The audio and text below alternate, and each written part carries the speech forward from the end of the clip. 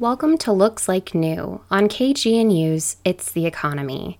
I'm Bailey Troutman, a PhD student at CU Boulder, and this is a show that asks old questions about new technology, even addressing questions that should have been asked a long time ago. We join you on the fourth Thursday of every month on the radio, or you can listen online as a podcast. Looks Like New is a production of the Media Enterprise Design Lab at CU Boulder, where I work as a graduate fellow. I've been interested in studying technology since I took a class on digital media literacy as an undergraduate student my junior year. Data farms, or data centers, have been of particular interest to me, leading to my master's thesis on Google's data centers, renewable energy, and policy. As I've studied and learned, I've realized how much is missing or lacking in conversations, theorizing, and concepts related to the intersections of race, technology, and the world. This past summer, I, like many of us, was urgently moved to action after the killings of George Floyd, Breonna Taylor, and countless other lives as Black Lives Matter protests called for heightened awareness and change of systemic oppression, racism, police brutality, and all violence against Black people.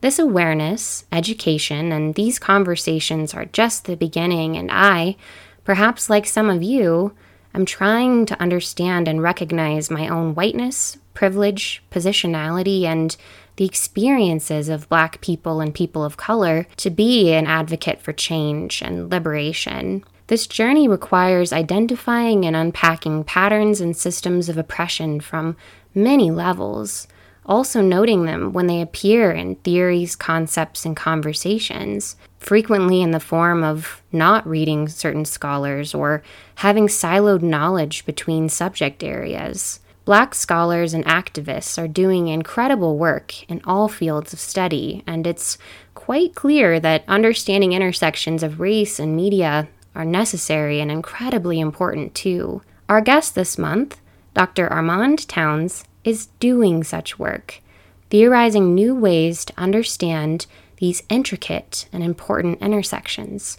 So, this month, we're going to have a conversation about race, media, and technology, asking the question, what is a Black media philosophy?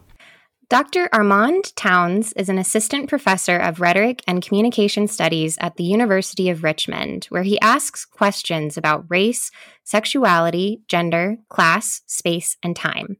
His recent publication in the Cultural Studies Journal, titled Toward a Black Media Philosophy, is a powerful theoretical work that argues that, quote, Black bodies function as media. They are extensions of man into his raced self-conceptions of the world. Dr. Towns also has a forthcoming book on Black media philosophy, and I'm thrilled to have the opportunity to have this conversation today. Thank you so much for joining us, Dr. Towns. Let's go ahead and get started. So the first question is, what led you to the question of what is Black media philosophy? Yeah, I think, for me, the first kind of thing that led me to this was my graduate work. I did a PhD in communication at the University of North Carolina, Chapel Hill. And this training really kind of pushed me into this project. In particular, I had two classes. One was on technology and time, and the other one was on the work of Frantz Fanon. So both of those classes I felt like were speaking past each other in terms of the topics that they were touching on. There were similar themes, but they never fully engaged in a way that I thought was sufficient enough for both of them. So that really led me to start to ask, how can I bring these different topics together? And that's where I kind of really started, developing the early parts of what I'm calling a Black media philosophy. That's wonderful. I know classes have a way to bring out those kinds of thoughts, or you have these moments where it's I need to connect these items somehow and I need to do work like that. So I think it's really cool that that's kind of what happened for you. I guess when you think about the world, how do you approach sense making? What kind of things maybe do you do, or how do you think about reality? Yeah, I mean, I think, for me, what I've been trying to really think through is how there are different types and different understandings of the world, right? And different understandings of sense making, even, right? One of my own interests in media philosophy has been the way that the senses have been a central discussion of it, right? So, one of my excuse me, big influences, Marshall McLuhan argues that media are any extension of the self, by which he means the senses, sight, sound, touch. And what I find in McLuhan's work is that when he talks about the senses, right, when he talks about what I would say are these different types of world making, he's really talking about Western European, largely white men, right? So, of course, there are alternative and different forms of worlds, different forms of sense making that McLuhan leaves out. So my work really tries to both understand that sensorial understanding of the world from people like McLuhan, and also try to understand those alternative understandings of world making, of sense making, that I think, Black people in particular have been largely theorizing, even in ways that people don't think about as theory. Yeah, yeah. And you kind of continue on in this piece, and you argue that Black bodies have themselves been media. And can you break that down a little bit for us?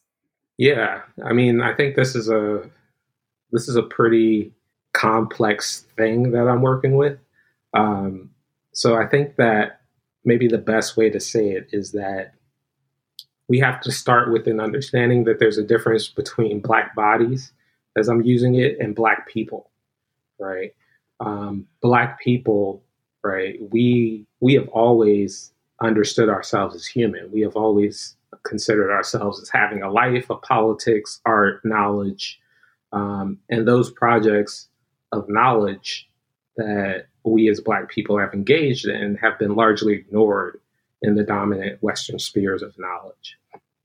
So even in higher education institutions, we largely learn history or canonical theories from different disciplines, and they are by and large coming from white people. But Black people, we've created alternative forms of knowledge that are material, that have been there for centuries. So that's one side. On the other side, there's the Black body, which I am using as synonymous with the Negro. So this is what the West imagines Black people to be. So what I mean by imagines, right, is not to say that it doesn't have any materiality or it doesn't have real consequences, right? There are very real, very material implications to this imagination of the Black body, which means that the U.S. state has mobilized based on the idea of what Black people are, which is so often very disarticulated from Black people in reality. So, Yeah. Imagine Black bodies as inferior, and that then does work in society, right? Like that mobilizes things in society in ways that I find having commonality in the way that people in media philosophy talk about media. So I'll stop there. No, I think that that's actually really wonderful. So I appreciate that breakdown.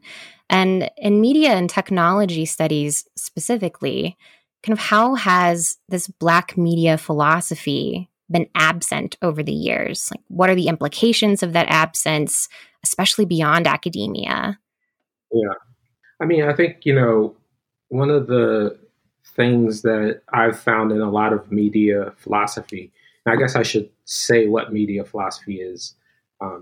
Media philosophy is the study of the relationship between our technologies and how they inform what we think we are as humans, right? So by and large, a lot of the kind of dominant studies of media philosophy have recently kind of been building off of the idea that there is a inherent discussion of nature inside of our technologies. So we're both on laptops, I assume, right?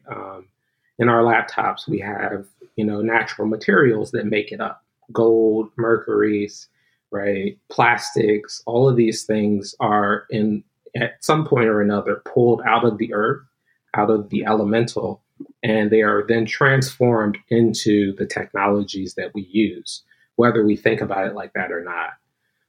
So what I'm saying is that, historically, right, the thing that people have called black bodies have also been deemed as closer in proximity to nature, right?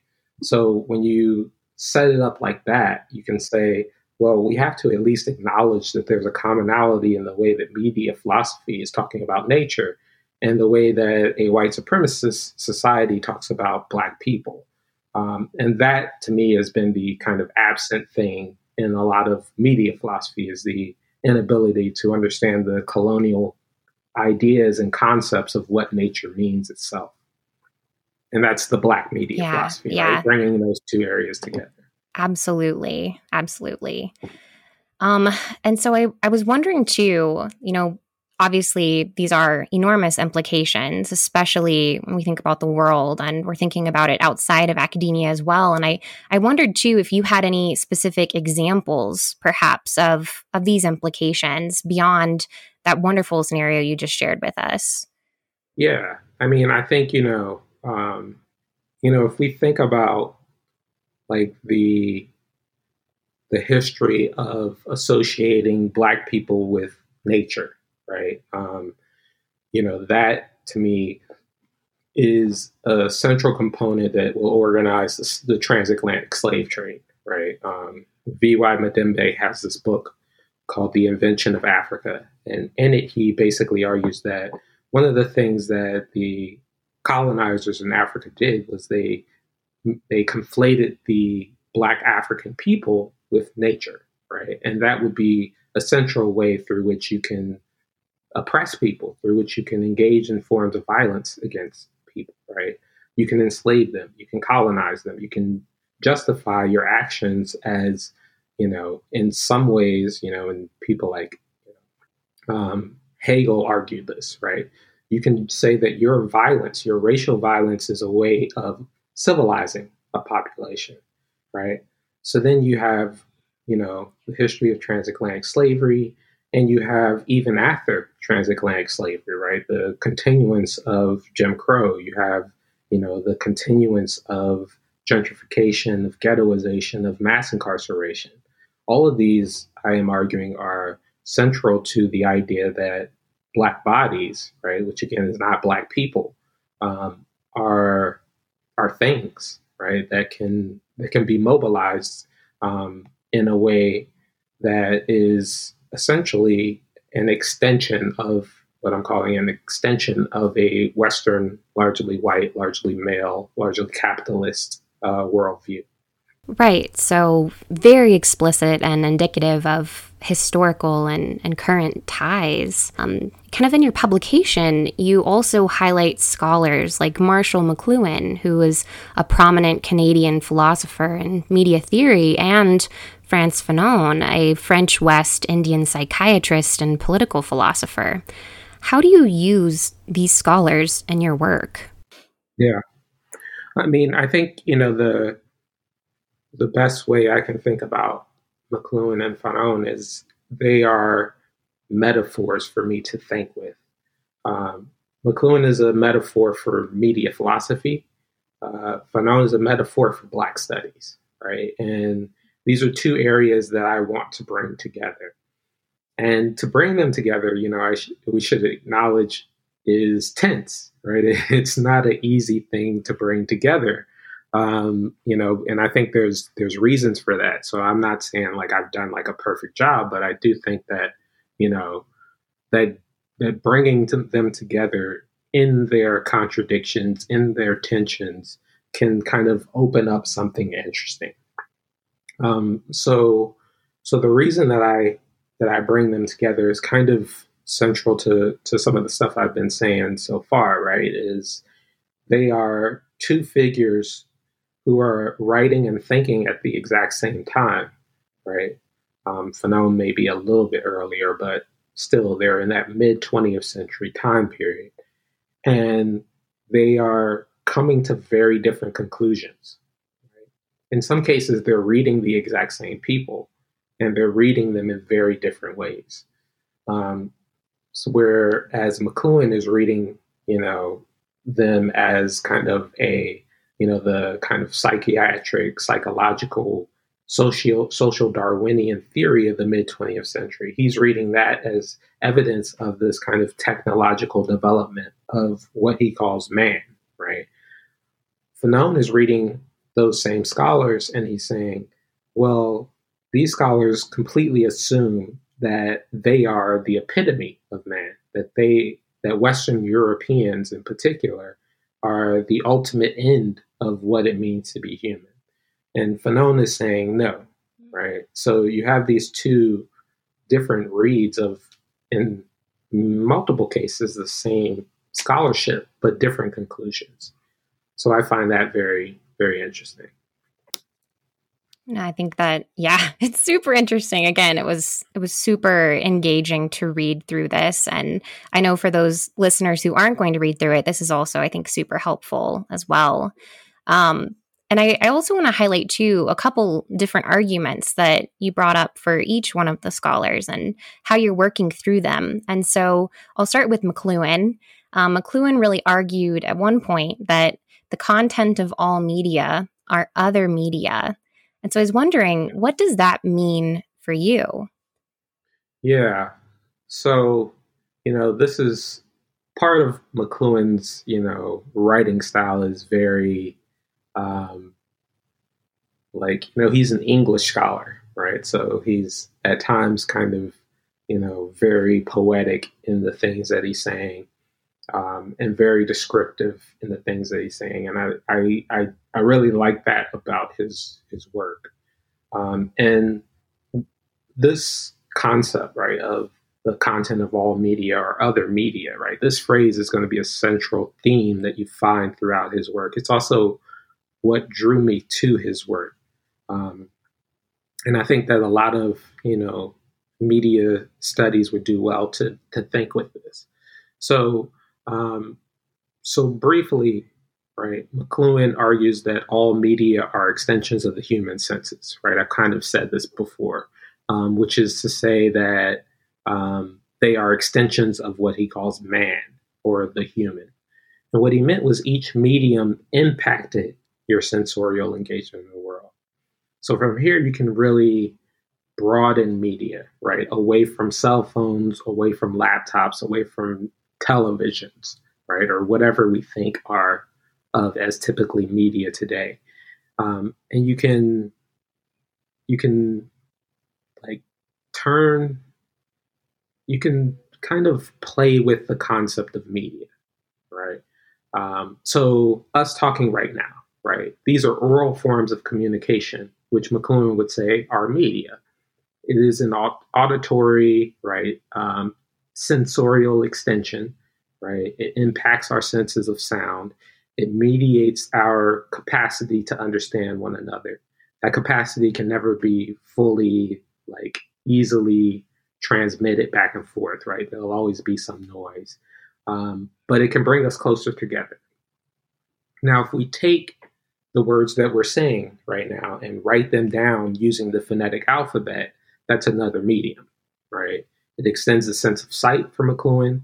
And I should note that I don't fully agree with McLuhan's idea of the extension of senses. I'm just giving these as examples. But now what you've done is you've broken down two forms of media, oral speech and written, right? Thus what you've said is that my oral speech is the content of the potential transcription of this written speech. For McLuhan, then, right, it's less important what I've said. It's more important that this form of oral speech is potentially the structure of what would be a written article, right? So what you've done is you've said, and so now we can do that for everything, right? The content of film is photography, right? The content of the telephone is the phonograph, right? And you can, McLuhan says, you can kind of extend that out to all different forms of media. The content of those media are always other media. Does that make sense? Yes, that absolutely does make sense. Cool. Thank you so much. Yeah. So you're listening to Looks Like New on KGNU Radio, a show that asks old questions about new tech. Stick with us. We'll be back soon.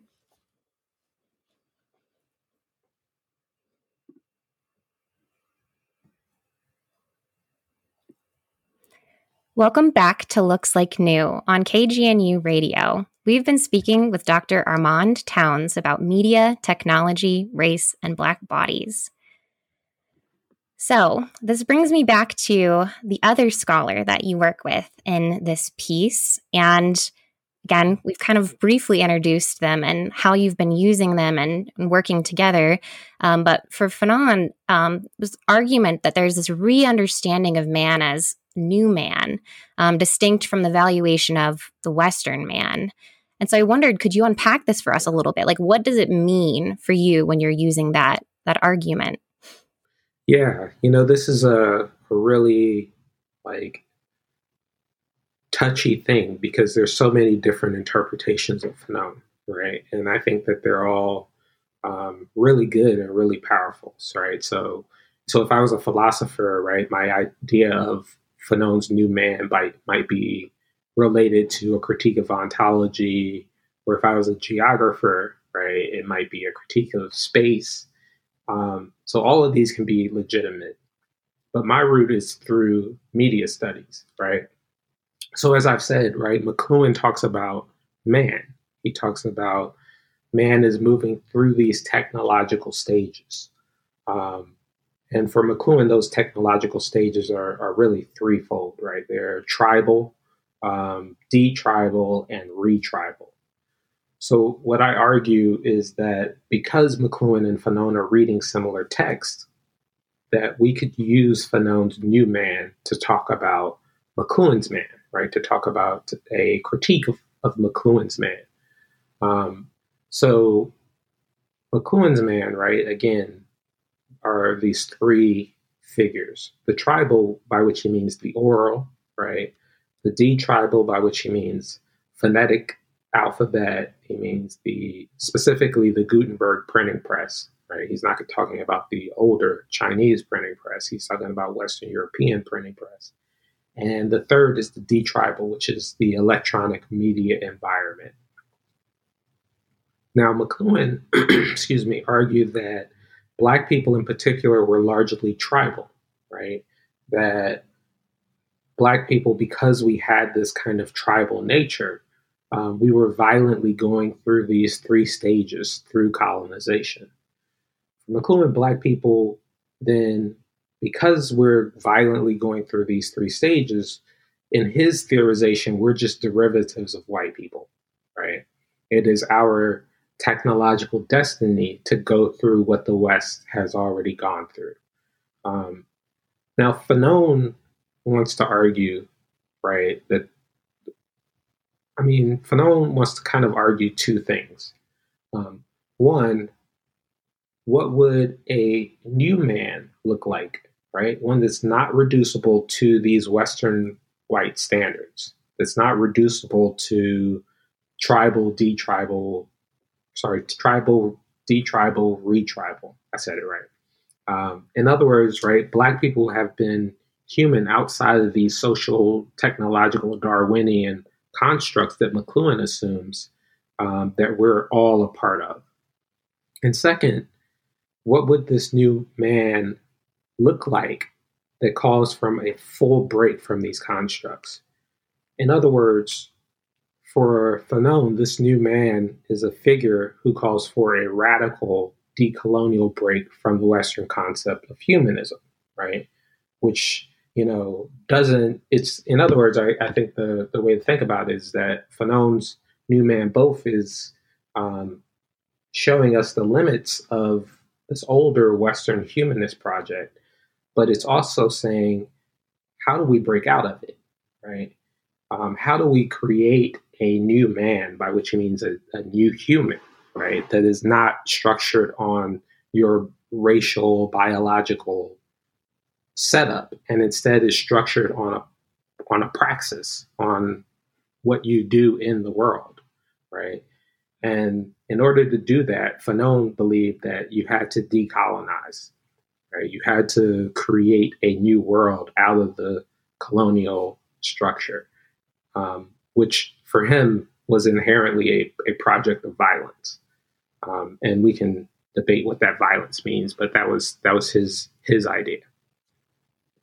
Yeah, yeah. And I think that that kind of has made me rethink about so many things, especially, as I mentioned, I am super interested in technology and media, and these Right. scholars, I think you're right in that they can work together in so many ways. Like, you can put them together in a space as you did in this article and come up with things that I think are really impactful for the future of the field, but also too for those of us outside of academia, and understanding our own positionality in the world and how we use devices and how we think through things and all these conversations that are happening right now as well. So I think that it's really great. So I appreciate your breakdown there. Cool. I was wondering too, what are some trends that you've noticed in the focus of studies of Blackness and media and even technology? Like, what have you been seeing maybe in the past and then now maybe recently? Yeah. I mean, I think it's kind of a difficult question because there's so many decades of like research on media and Blackness. But I think, one of the things I could say is that in a lot of the research, there's been a concern with media content, right? But not the way that McLuhan talks about it, right? But in the way that we mean media content more colloquially. So in other words, media content as media representation. So this particular, for example, a television show is racist or a movie is racist because of a depiction that happens inside of the movie or inside of an episode of Black people. And, I don't want to demean those studies. They're important studies and they've actually really influenced me. But they are one of the main focuses that I've noticed when it comes to media and Blackness. And, what I want to argue is for a focus on materiality, right? Which is why I'm pointing to the Black body in media studies. A focus on, not just the episode, right? Not just the movie, right? But what happens to the transformation of society when a television set is introduced into that society, right? McLuhan would argue that the television set itself completely transformed that society. It made it into something different. And I want to build off of that and say that, the racialized idea of the Black body also transforms society, right? It is a central project for a Western concept of humanity, a concept of civilization and even nature, right? So there are material implications with the introduction of these different media. And that's one of the things that I view myself as trying to break away from in a lot of media studies and studies of Blackness. Mm. And I know too that a couple of new works have kind of come out in the last few years. I believe Dr. Simone Brown's work, Dark Matters, and you have Dr. Ruha Benjamin, Race After Technology. And I was wondering, because, these are starting to kind of emerge, and I know especially for Dr. Benjamin's book, it's been picked up quite a few times by a lot of people. And I was wondering, how do you think that those types of works are working together, perhaps with what you're also working on, or, in the future trends of where we can see these intersections between, studies of Blackness, race, technology, media. So yeah, just any of your thoughts on that? Yeah, I mean, I couldn't do what I do without the work of people like Simone Brown and Ruha Benjamin. And I think that, the type of material analysis that they're doing in terms of technology studies is exactly what I'm trying to point at, right, with media studies. Now, I think that, you know, my entrance into this question of materiality is different because I start with McLuhan, right? Because that's my training, right? That's one of the kind of figures that I learned from grad school that I just couldn't get out of my head. So because of that, the way that I've thought about media and technology is through McLuhan's understanding and McLuhan's assumption of the human, right? McLuhan's concept of man. And through that, I was able to say, I think Simone Brown is doing this for surveillance studies, right? Which of course has technological implications. And Ruha Benjamin is doing this for like science and technology studies, right? Feminist science and technology studies. And those are, and me doing it from media philosophy, right? These are three very different theoretical lineages that have a lot of overlap, but they start in different places, right? So because of that, because I start with media philosophy, I start by saying, not just that media philosophy has had a difficulty with studying race, with studying gender, right? We know these things, but because McLuhan, is viewed as this canonical theory inside of media philosophy, because he starts with this concept of man, even when he's not talking about race, it is raced, right? It is already flushed throughout his theory. So then we have to say, even as people are kind of moving away from McLuhan's concept of humanity, what happens when they continue to accept his concept of nature, right? And that's kind of where I'm going. And so, that's a long way of saying I'm highly influenced by, Brown and Benjamin, but I see myself as part of a different theoretical legacy because I'm coming at it through a media philosophy perspective. Absolutely. Absolutely. Again, important distinctions. And I'm really glad that you brought those up. And this also kind of leads me back. I know that you've definitely unpacked this a little bit so far and, at least somewhat explicitly, implicitly, what have you. But I want to ask you the question, what does it mean that a Black media philosophy asks less to do with what does the Black body mean and more, what does the Black body do? Yeah. I think for my understanding of this is very much based in McLuhan's understanding of this, because he asked a similar question throughout his work, right? And part of the assumption of what something means versus what it does is that we can start with the idea that the central kind of discussion of media begins with the traditional understanding of media content. So I am, watching a particular television show and I come out of that show with a particular meaning, right? Now, McLuhan wants to say, but what did the television do? Now, if we think about that, right, if we think about that from that perspective, we could say, well, the television actually brought us images from around the world at increasing speeds, right? That we previously, right, with, let's say, the newspaper, right, we had to wait months sometimes to hear about what happened overseas for somebody to sail over and then to write it, right? With the invention of the electric telegraph, that time period shrunk, right? With the invention of the radio, that time period shrunk. So once you get to television, right, you are now starting to see images of what's happening around the world, right? So McLuhan says that idea, right, it creates what he calls a global village.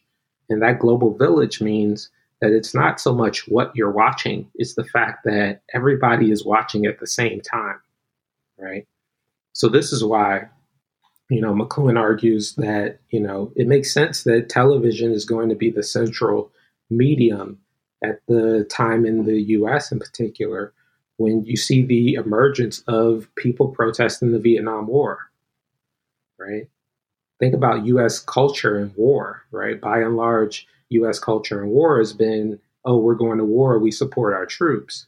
The Vietnam War is the first time where people massively said, no, we're against this. And it's because they're seeing images of people, sometimes their own age, right? Especially the college students that are being killed, that are being slaughtered, right? Typically, and this is why, today, people don't like to show images of war because of the Vietnam War, right? So, the television then introduced us to a very different environment. Now, again, that's not to say that the representation doesn't matter, but it is to say that it did transform the way we think about the world. It did create, a nearly instantaneous, right? And people are going to argue that McLuhan was really predicting the internet, right? But with his understanding of the global village, and that's up for debate, but it really kind of created a very quick image that we could see of what was happening from two people from around the world. So it does something, right? It doesn't just mean something, it does something. And so similarly, then you're taking that line of reasoning and you're applying it then to the black body, and you're saying, what does the black body mean? And more of what does it actually do? And so for you, again, you've probably already spoken to this, but could you unpack a little bit more about what does that mean for you? Yeah. So the black body does something in society, which is to say that with the increasing secularization of the 19th century, right, of which, Darwin's On the Origin of Species is probably the central kind of text that most people point to. But it's not just Darwin, right? Darwin is just a part of a larger context where this is occurring. But with that, right, all of a sudden you are starting to see that race is now a biological thing, right? Which is to say, and this happens at a very specific time period, right? You have a rising argument that, we are all one under God, right? This is the abolitionist debate, right? Because God has made us one, you cannot enslave another person. You cannot enslave another human being. And at the exact same time that that argument is occurring, you have arguments to say, well, no matter if you believe in, Christ or not, you are biologically inferior to me. You are different from me, right? So at that point, right, at that 19th century moment, the black body does different work. Prior to that time, right, you could make the argument that, we can just convert people, right? All you got to do is convert and we'll be the same. We'll all be equal, right? But after that moment, with the solidification of biology as the thing, right, the black body now does specific work. And that work is to solidify a biological superiority inferiority model, right? It further entrenches the idea of humanity along biological lines, right? And maybe more accurately, biocapitalist lines, right? Sylvia Wynter says, that this is a myth, right? This is a genre of human, right? The biocapitalist Western man, right? Which he calls man two, right? Which means there was a man one before that. But for clarity's sake, this biocapitalist man is a new figure, right? That didn't exist. It existed, but it didn't exist exactly in the exact same frame prior to that. And the black body is one medium that helps to maintain that. I think there are others as well, right? I'm not trying to say that only black people are media, or Black bodies are media. There's a whole history of race that is a part of this, but the Black body is what I focus on for that. Absolutely. You're listening to Looks Like New on KGNU Radio, a show that asks old questions about new tech. Stick with us. We'll be back soon.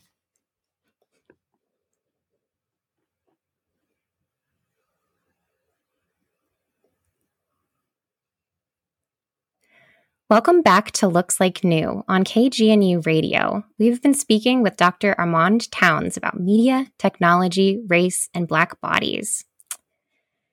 So kind of moving a little bit away, I do want to ask a question I want to ask so many people, and that is, what do you hope that your piece and your work overall can provide audiences with, maybe inside of academia, but also outside of academia? Yeah, I think, inside of academia, right, I am really interested in expanding the limits, right, of what I see of media philosophy. And, I think that for, the past however many years, right, I've seen people say, well, race is missing from this, or gender is missing from this.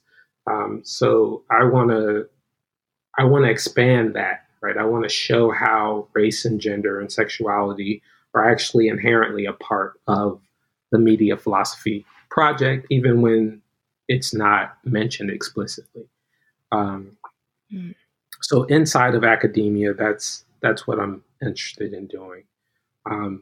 Outside of academia, I am not really interested in that at all. I'm more interested in thinking about, the production of thinkers, right? I'm interested in thinking about the production of people who are interested in, concerned with transforming our world for the better, right? And I think that, there's nothing inherently like central about higher education and the production of thinkers, right? Malcolm X is probably one of our best thinkers. He never went to college, but he went to colleges and debated some of the biggest scholars and really destroyed their arguments. So I want to really, use the university, right, as a way of not like producing thinkers like Malcolm X, but as a way of saying, how can we think about knowledge outside of the university, right? That doesn't always center the university as the space from which knowledge comes. And I think that for me, at least, that points to a need to produce various different types of thinkers, both in and also outside of the university.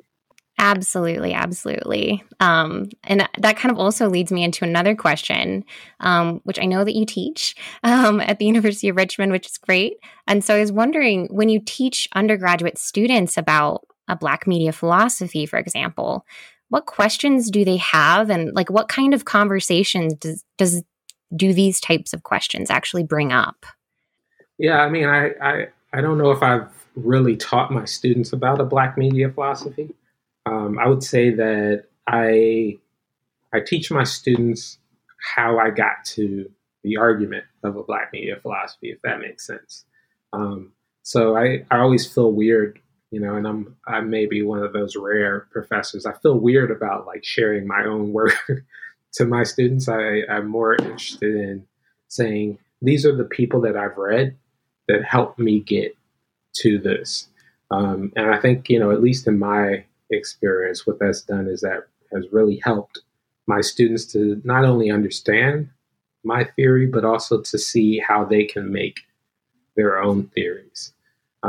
So, a lot of my work and my teaching is concerned with the history and the development of Black studies, but also the history and development of media and communication studies. So much of this, as we've kind of noted, revolves around the work of Fanon and McLuhan, but also other scholars, right? So, In media philosophy, I think about Harold Ennis. I think about Sybil Kramer, um, Sarah Sharma, who was my dissertation advisor, um, Jody Berlin, Lisa Gittleman. Whereas in Black Studies, I think about people like Sylvia Wynter, Walter Rodney, Kwame Nkrumah, Horton Spiller, Catherine McKittrick, right? So these are kind of some of the figures that I bring into my classes, right? So that my students can both see how I've developed my theory, but also they can see interconnections um, with maybe how they can think about their own theory, right? How they can utilize these figures um, in a way that is generative for what they want to do and think about in the world. No, absolutely. And another thing that also kind of brings up for me, because I totally can appreciate and understand that, and I know I always enjoyed classes that did those things as well. And I was just wondering too, do you have any specific types of exercises or activities that you use, or maybe even like, I don't know, like thought experiments or whatever, where you're engaging them and helping them kind of understand how they can make those connections with perhaps this line of scholarship and then their own experiences in the world? Yeah, I don't know. I feel like my students, I can blab, so a lot of my students are like, just keep blabbing, keep going, don't stop. So I guess maybe one of the things um, that I've done in my courses is I really um, like the kind of discussion group model. I like to ask a question or write it on the board and then have my students, get into small groups and think about the question together, right? And then come back and hear their answers, hear their responses.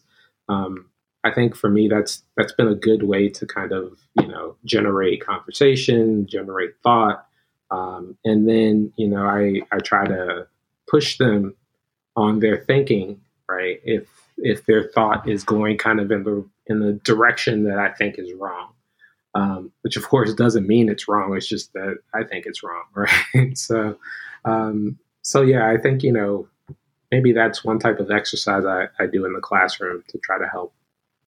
Yes, those those discussion groups are actually, I remember them being super helpful. And even now, I mean, think Mm-hmm. about graduate level work as well. It's very much discussion Right. heavy, and I think those are really productive ways. And even engaging with my family in conversations or friends in conversations, I think it's super important to do that. And so I think it's great that that's what you're doing for your undergrads. Yeah. um, Agreed. Another question I have actually is, again, something I do like to ask any type of scholar, someone doing this kind of work, is what are some of those obstacles that you're facing and doing your work, maybe thinking about your work, getting your work out there, things of that nature. Yeah. I mean, I guess the amount of obstacles is something that I think is important, but I don't know if it's like been my main focus. I guess largely because I'm not a I'm not a huge fan of the autobiographical like as a model, right? Although I do respect those who can do it and can do it well. I don't know if everybody can do it well, but I guess I could say that like for me, um, like many Black people, right, in academia, the challenges have been a lack of opportunities. Um, Now, some of those, today, some of those opportunities are opening up with, the distribution of my work. But I think many of those opportunities that are open up now, right, some of my peers from the same place, right, from the same starting position, had those opportunities from the start. So I think that this is, just a product of a larger, racist society, right, of which the university is not separate from. So more than anything, I think understanding that such issues like that remain a problem is the key for me. But yeah, those I guess that's a way of thinking about some of the obstacles that I've faced. Yeah, I definitely think, especially the point you made about the university not being separate from a racist society, right? It's very much part of it. And yeah, there are some very real issues that are hopefully going to get better in the future. But again, it is something that I appreciate you raising. And kind of the last note, I guess, would be, I know that you have a forthcoming book, which is super exciting. What basically are you excited about with that? And then any other type of work as well that's coming out? Yeah, I think I'm, most excited with the book in terms of, I guess, maybe answering both of your questions. Writing this book has really kind of inspired me for my next project, right? Because there's, things that you start to work on in your current project that you're like, this isn't fully fleshed out yet, right? There's so much more I can do with this thing. And I really started that, I think, with this project, because I started to really delve into the history of the development of communication studies and Black studies. And I think the interesting thing is that both of these disciplines really emerge around the same time, right? What we call communication studies enters into the university around the exact same time as what we call Black studies. So I find that interesting, right? I find that to be a very important thing to think about, which isn't to say that they're the only disciplines that emerge at the same time, but they are two that I am closest connected to. So in my next book, what I'm really going to do is I want to basically write a alternative history of the field of media and communication studies by centering Black studies as not as a starting point, but as something that is happening at the same time, right? And to say, why are they different, right? What happens? And I have a lot of answers to that. I have a lot of thoughts about that, right? I think, a central component of that is the Cold War, right? The discipline of communication studies is very much wedded with Cold War money, right? With the battle against the Russians, right? Whereas Black studies is very much concerned with what would a Black socialist project look like, right? So when you have those two very different positions, right, and they're starting at the same time, I think it's interesting to think about how they overlap and contradict one another. So that's my next book. It's not done yet. I think that's wonderful. Completely theoretical right now, but. Well, I think that's again, I resonate deeply with what you said about you're in the middle of a project and all of a sudden you're like, oh my God, this whole other thing I want to write about. And then you have to start a new document and just throw those thoughts down so you don't forget them. But I'm sure the work is never done. No, never. Yeah. Unfortunately. Well, I want to thank you so much for sharing your different experiences, the way that you think about the world, the way that you're overlapping some very important scholars, obviously, and you're doing it so beautifully together within media studies and media philosophy. So I want to thank you so much for really sharing all of that with us, and I really appreciate it. Yeah, thank you, Bailey. I appreciate you inviting me here. You've been listening to Looks Like New on KGNU Radio, a show that asks old questions about new tech. We've been speaking with Dr. Armand Towns about media, technology, race, and Blackness. If you would like to find out more about Dr. Towns' work, visit rhetoric.richmond.edu/faculty/a-towns/. I'm Bailey Troutman, today's host of Looks Like New, a production of CU's Media Enterprise Design Lab.